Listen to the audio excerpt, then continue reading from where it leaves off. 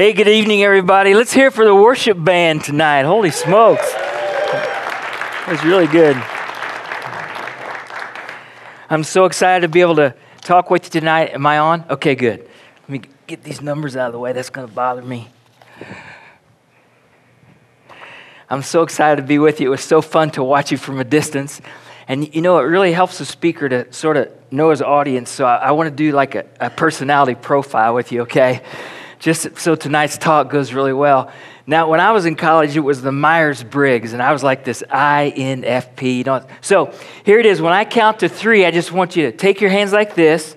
And when I count to 3, just put your hands together, and then just keep them together any way that you want to. Okay, here we go. Ready? 1, 2, 3. Okay, freeze. Now, if your left thumb is over your right thumb, raise your hand.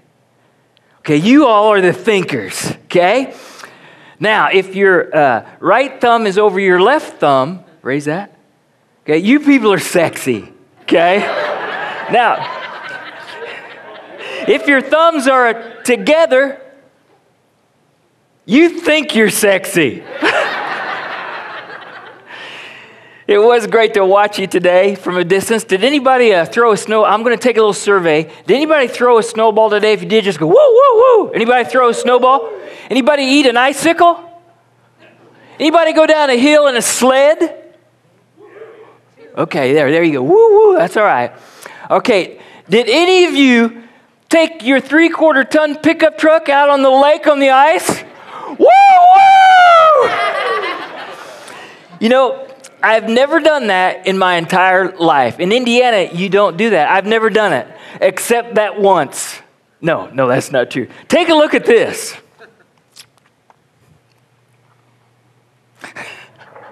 Hey, Oleg, you checking in with you. I drove my pickup truck from Indiana to northern Minnesota, and I'm speaking at a family camp, and it's going great. And it's really cold. In fact, to show you how cold it is, I drove my 3/4-ton 4-wheel drive pickup truck right out onto the ice. I hear some cracks and stuff, so pray this goes well. I mean, I really do hear.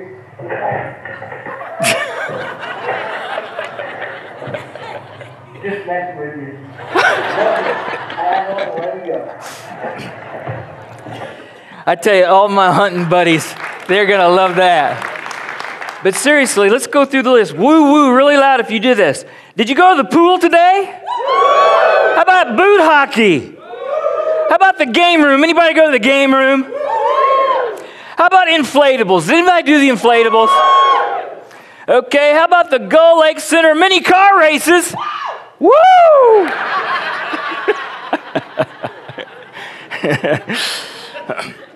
How about the Glacial Water Spa? Water Spa.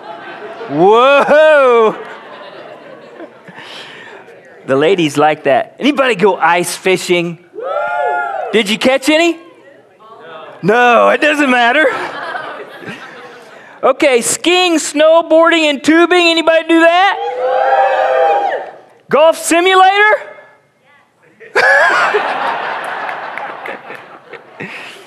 You know what? Anybody take a nap?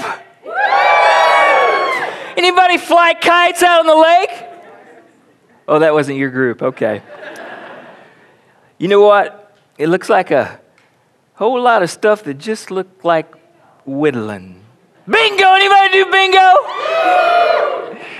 A whole lot of stuff that just looks like whittling ends up being a whole lot of carving.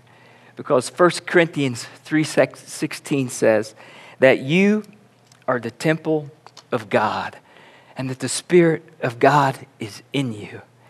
And the more you realize the amazing love story of Jesus Christ and how much He loves you, your faith will increase. You know, you're a room full of people who believe a lot of things.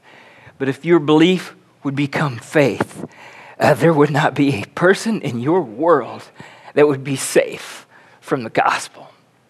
So stay in the game. Get off the bench. Put on the life uniform of God and the full armor of God and get in there and go for it. I'm very excited. I get to tell people about Jesus all over the place, and I love it that I'm here. This is a beautiful place. I've never been any place like this, and I hope to come back here someday with my grandkids. I have preached the gospel in 58 countries and 49 states. The only state that I have not preached the gospel is Hawaii. Whew, ocean people, they're killing me. I'm an evangelist. I'm not a pastor. And the reason I love preaching the gospel at places like this is because sometimes missionaries like me, evangelists, they get sent to places like South America. And my degree in college was wildlife biology. And I hate snakes. And the largest snake in the world is in South America. And I'd like to tell you about it. It's the anaconda snake. It's a snake that can be 30 feet long. That's as long or longer than the stage. It can be as big around as a basketball. And it can weigh up to 300 pounds. And back in the 1950s, if you were a missionary or you were in the Peace Corps or you were in the military, when you got off the plane, they handed you a manual on jungle survival. And one of the chapters is what to do if you come across an anaconda snake. And this is an absolutely true story. So imagine yourself, you're a missionary, an evangelist, and you're tripping through the jungles of South America. And all of a sudden you look down and there is a 300-pound, 30-foot snake looking at you. His little tongue is whipping in and out. And you freeze and you think to yourself, thank goodness I've got my manual. So you go to the anaconda snake chapter.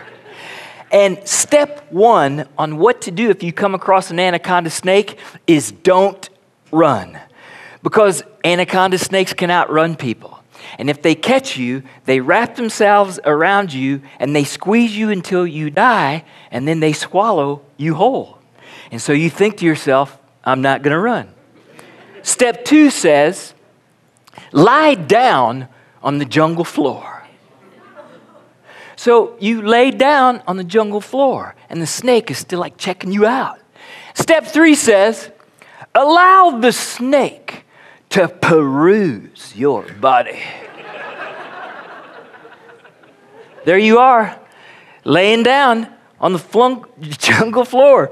Phew, trips me up, I can't even talk about it. While a 300-pound, 30-foot snake peruses your body.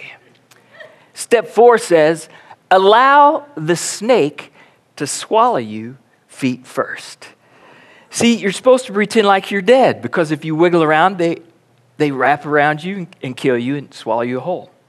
So you're supposed to somehow finagle your way so that the snake swallows you feet first. And I don't know what you do if the snake takes a hankering for your head. I think you're pretty much just dead at that point. But there the snake dislocates its jaw, and it starts to crawl up your body feet first. Up, up, up, ever so slowly. And there you are. You're all cocooned inside of a snake, and his nose is right there. And you have had the forethought to keep your manual hand out. And the last step of an anaconda snake attack is, with your knife at your side, quickly flick your wrist and sever the snake's spine. You see, with the jaw dislocated, he's very vulnerable. And he's right there. And with your knife at your side, all you have to do is just go, and it cuts the snake's spine, it dies instantly, and you crawl out of a 30-foot, 300-pound anaconda snake. Now, imagine the horror of it all if you read that and you say to yourself, knife? What knife? You see, all the rules of how to survive an anaconda snake attack are based on one thing: a knife. And in my life, and in my marriage, and in my business, and in my love for my children and my grandchildren, my knife is Jesus Christ. Without him, nothing else makes sense. You might as well just go off on your own because it is not going to work. Because Jesus is the only one who can take you from boredom to abundance. He's the only one that can take you from hopeless to hapless to dreaming and scheming big, hairy, audacious things. He's the only one that can take you from darkness to light. He is the only one that can take you from death to life. This Jesus changes everything. This Jesus. Colossians 1:15, I think I can remember it. It says, "And he is the image of the invisible God, the firstborn of all creation. For by him all things were created, both in the heavens and on earth, visible and invisible. And whether thrones or dominions or rulers or authorities, all things have been created by him and for him, and he is before all things, and in him all things hold together. And he also is the head of the body, and he is the beginning, the firstborn from the dead. For it was the Father's good pleasure for all the fullness to dwell in him." All the fullness to dwell in him. "And having made peace through him, I say, whether things in heaven or on earth, he made peace on the blood of the cross. Through him, I say." John 1:1 says, see, God knew that there'd be a day that we'd be sitting in there in our marriages and with our kids and with our jobs and with everything, and we would be saying things like, "God, if I could just see you, I'd believe in you." Remember that when you were, before you met the Lord? "Lord, if I could just see you, and touch you, I'd believe in you." John 1:1 says, "In the beginning was the Word." That's Jesus. "In the beginning was the Word. The Word was with God, and the Word was God. And the Word became flesh and dwelt among us. And we beheld his glory. Glory is of the only begotten from the Father, full of grace and truth." Our knife is just Jesus. Christianity is nothing but Jesus. It's not Jesus plus anything. I'm wondering if you've let some extra knives slip into your life, and if it's time just to go back to the basics of Jesus Christ. You know, I've always lived in the country, and before I got married, I rented this old farmhouse, and I had 3 dogs, George and Tick and Buster. And I would go out on the front porch, and they'd come tearing across the pasture. And they would come into the front door, they would run right through the living room, and they would hit the kitchen floor, and they couldn't stop because it was annoying. They'd slam into the cabinets, and then they'd go to the right into the family room. And there, I had 3 chairs set up that I picked up down at the dump. This was way before I was married. And they would go get in each of their chairs. And Tick and Buster, they would stay there all day. They were not allowed to get out of those chairs except for one thing, just to go and get a drink of water. I had this big apple pail of water in the kitchen. So Tick and Buster, they would go get a drink of water, and then they would leave. But George, he couldn't get it. George would get out of the chair. He would go right by the apple pail of water. He would go into the bathroom and drink out of the toilet. You would hear it echoing through the house. I tried everything to get him to stop. I rattled the shower curtain. I beat newspapers onto the bathtub. And it was so frustrating. And so I had this idea. I'll become a dog. I'll become a dog and I'll say, "George, if you knew what went on in there, you would not drink out of the toilet." Of course, I can't become a dog. But the God of the universe became a human being to look us in the eye and say, "Hey, you're choosing toilet water." This Jesus changes everything. I told you that my dad died when I was little, and so it was just me and my mom and my brother. We were very poor. I didn't know it. We lived in a one-bedroom apartment. I remember sleeping with my mom in a twin bed until I was in the second grade. And I remember coming home from school and there were bunk beds. And man, that was like, yes, me and my brother had bunk beds. Well, one of the great memories that came out of that is, I don't know, I was 5, something like that. It was right after my dad died. But I came out of that little apartment one day, and there on the sidewalk is a baby bird. It was all pink and yucky looking. It didn't have feathers. It was taking a breath about every 10 seconds. And even at 5 years old, I remember thinking, here is something created to fly. And yet, look at it. It's unrecognizable as to what it was created for. Does that sound like anybody you know? I looked at it a long time and I went inside and I said, Mom, a baby bird. And she said what all moms say about baby birds, don't touch it. So I went outside and picked it up. My brother and I, we fed it stuff with an eyedropper, and it was a miracle. It lived. It got feathers. It got wings. It had everything it needed to live, but it wouldn't fly. It's like it had no idea it was created to fly. My mom said the bird has to go. She got tired of all the stuff that birds do indoors. So every night after supper, we would start flight training. And I would take the bird out of the cage. And I would go out in the yard and I would hold the bird on my finger. And the neighborhood kids, we would show the bird how to fly. Some of us would glide. Some of us would flap our arms. My best friend, Randy West, he stood out there with 2 flashlights like the airport guy. But the bird just sat there. So then we started to toss the bird up in the air as high as we could. We would toss it up there, and it would go up, and then boom. And we did that a lot.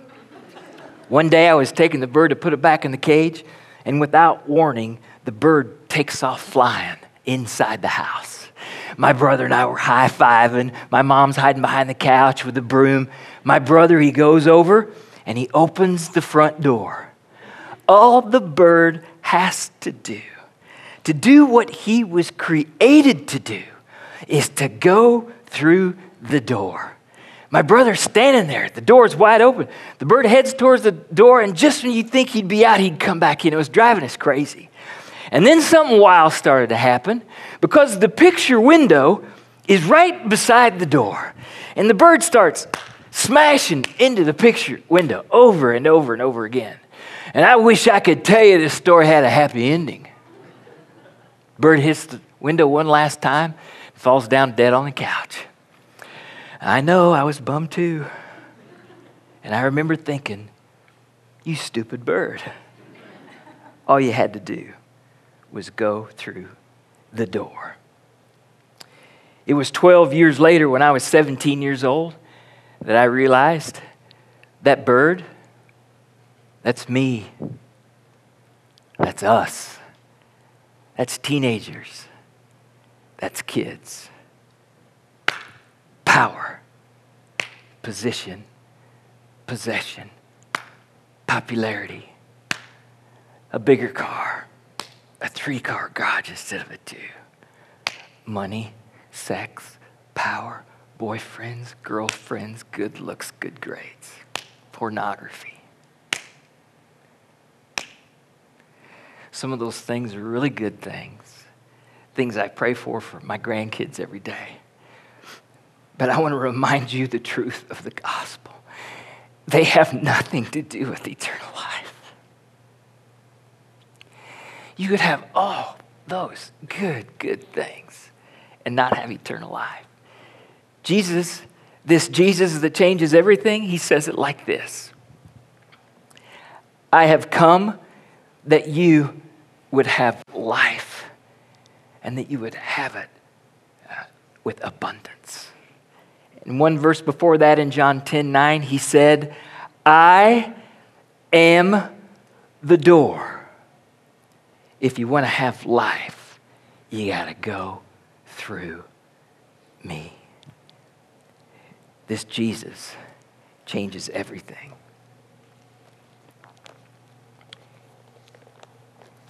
In Matthew 14 is the famous story of Peter. And immediately he made the disciples get into the boat and go ahead of them to the other side, while he sent the multitudes. And after he had sent the multitudes away, he went up to the mountain by himself to pray. And when the evening was almost there, he was there alone. But the boat was already many stadia away from the land, battered by the waves, for the wind was contrary. It was the fourth watch of the night. That's between 3 and 6 a.m. And 3 or 4 stadia is not quite halfway across the Sea of Galilee to the other side. It's dark. They know they're trying to get to the other side. They see the goal, and they're battered by waves. Jesus came to them walking on the sea. And when the disciples saw him walking on the sea, they were frightened. "It is a ghost." And they cried out. But immediately Jesus spoke to them and said, "Take courage. It is I. Do not be afraid." Right there is a great family devotion. I just want to say something. I am a professional devotion person. If anybody should be able to run a family devotion, it ought to be me. And I want to tell you, I sucked at it. I stunk up the place. Like my kids would be banging their head on the table, and I'm just trying to get them to get through a little passage like this. Let me encourage you, friends. Some things are worth doing poorly. You go home and you stink that place up with the Word of God. Okay, that was an aside. But seeing the wind, he became afraid. And Peter says, "Lord, if it's really you, then tell me to come out. And he said, "Come." And Peter got out of the boat. He got off the bench. He got in the game. And he started to walk towards Jesus. But seeing the wind and the waves, he became afraid. And beginning to sink, he cried out, "Lord, save me." Can you see it? The water is going up, up. He is sinking. Do you know anybody like that? And here's what it says. And immediately, Jesus reached down and waved goodbye as Peter sank to his death. Wait a minute, that's not what it says. Immediately, he saved Peter. And he said, "Oh, you of little faith, why did you doubt?" Faith. Hebrews 12 says, "Therefore, since we have so great a cloud of witnesses surrounding us, let us lay aside every encumbrance and the sin which so easily entangles us, and let us run with endurance the race that is set before us, fixing our eyes on Jesus, the author and perfecter of faith. For consider him who has endured such hostility by sinners, so that you may not grow weary and lose heart." Hebrews 11 says, "Now faith is the assurance of things hoped for, the conviction of things not seen." After I got my degree in forestry, I want to tell you something. I got me a Master of Arts in Theology. On my American Express card, it says, Reverend Michael J. Ashburn. I could marry and bury and baptize anybody in here. I could impress your socks off right now with the difference between belief and faith. I have a question for you. Do you believe it? Do you believe that Jesus is the answer? Do you believe Jesus is the knife? I wish I could encourage you and tell you it was enough. The Bible would lift up the idea that our belief should become faith. Hebrews, Greek, all that stuff that should make me a good devotion leader, all that stuff's not how I learned about faith. My little girl taught me. She was about 1.5.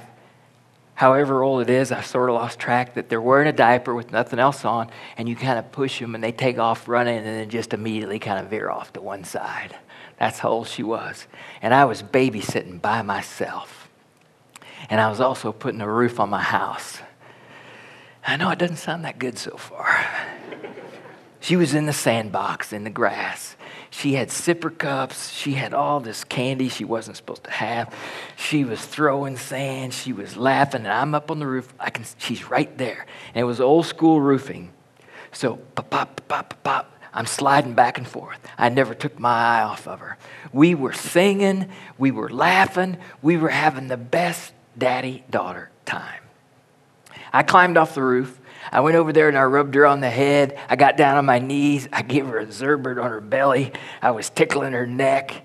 I mean, you guys know what I'm talking about. Does it get any better than that? I went over and I opened the screen door. I turned my back on her this long. I reached in there. I grabbed a drink of tea. I turned around. The screen door slammed shut. Melissa's gone. The sandbox is empty. I'm looking all over the place. And I don't know why, but I turned around and Melissa is on the roof. She had climbed up the ladder. She was standing in the gutter. Her feet were gutter-sized. And she had a hold of one side of the ladder. And she was grinning down at me. And I took one look up there, and I got to admit to all you guys, my very first thought was, whew, my wife is going to kill me. But I put a big fake smile on my face. And I started to go up that ladder to get my little girl. But she thought it was a game. And she took off running down the edge of the roof. And I stopped on the ladder. And she would stop on the roof. And I would ease down to the ground. And she would sneak back to the top of the ladder and grin down at me. We did that 3 times, up and over, down and back. And I realized it was going to take something ridiculous to get her down. So I stepped away from the ladder. I looked her right in the eye. And I called her by name.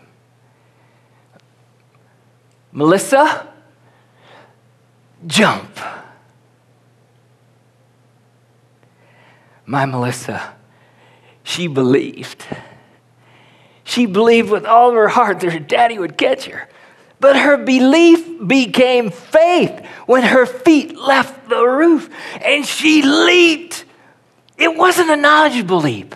It wasn't mature. It wasn't wise. It was blind, beautiful, ridiculous, radical, childlike faith. And I'm telling you, it is the only kind of faith the Bible talks about. And I'm so excited to tell you this story has way better ending than the bird story. I called her. I love her. And Family Fest, your heavenly Father, He loves you so much more. He fixes His eyes on you. And He calls you by name. And He calls you into a life of faith, not just belief. Is it time for your belief to become faith? By saying yes to being a Sunday school teacher. By picking up a hammer for Habitat for Humanity. By writing your pastor or priest an encouraging letter. Is it time for your belief to become faith? By starting to tithe. Or to give some check to some worthy organization. Men, is it time for your belief to become faith? By taking your wife or your daughter out on a date? Or is it time to try to to run a really lousy devotion around a kitchen table with all the phones turned off. Because of a room full of people's like you's belief becomes faith. There is not a person in your family or the next generation to come that will be safe from the amazing love story of Jesus Christ. Let's pray. Lord, thanks. That was a lot of fun. We thank you how you pursue us. I thank you, Lord, that we were created to be different from everything else. I pray, Lord, that we would fix our eyes on you. I pray that we would understand in our heart that you're the only way to life. I pray, God, that you would not let creep things in and that would help us focus on waves instead of crying out for you to save us. I pray that you would bless these people, Lord. Bless them and keep them and their children and their dreams. And then please help us to finish strong this weekend. In Jesus' name we pray. Amen.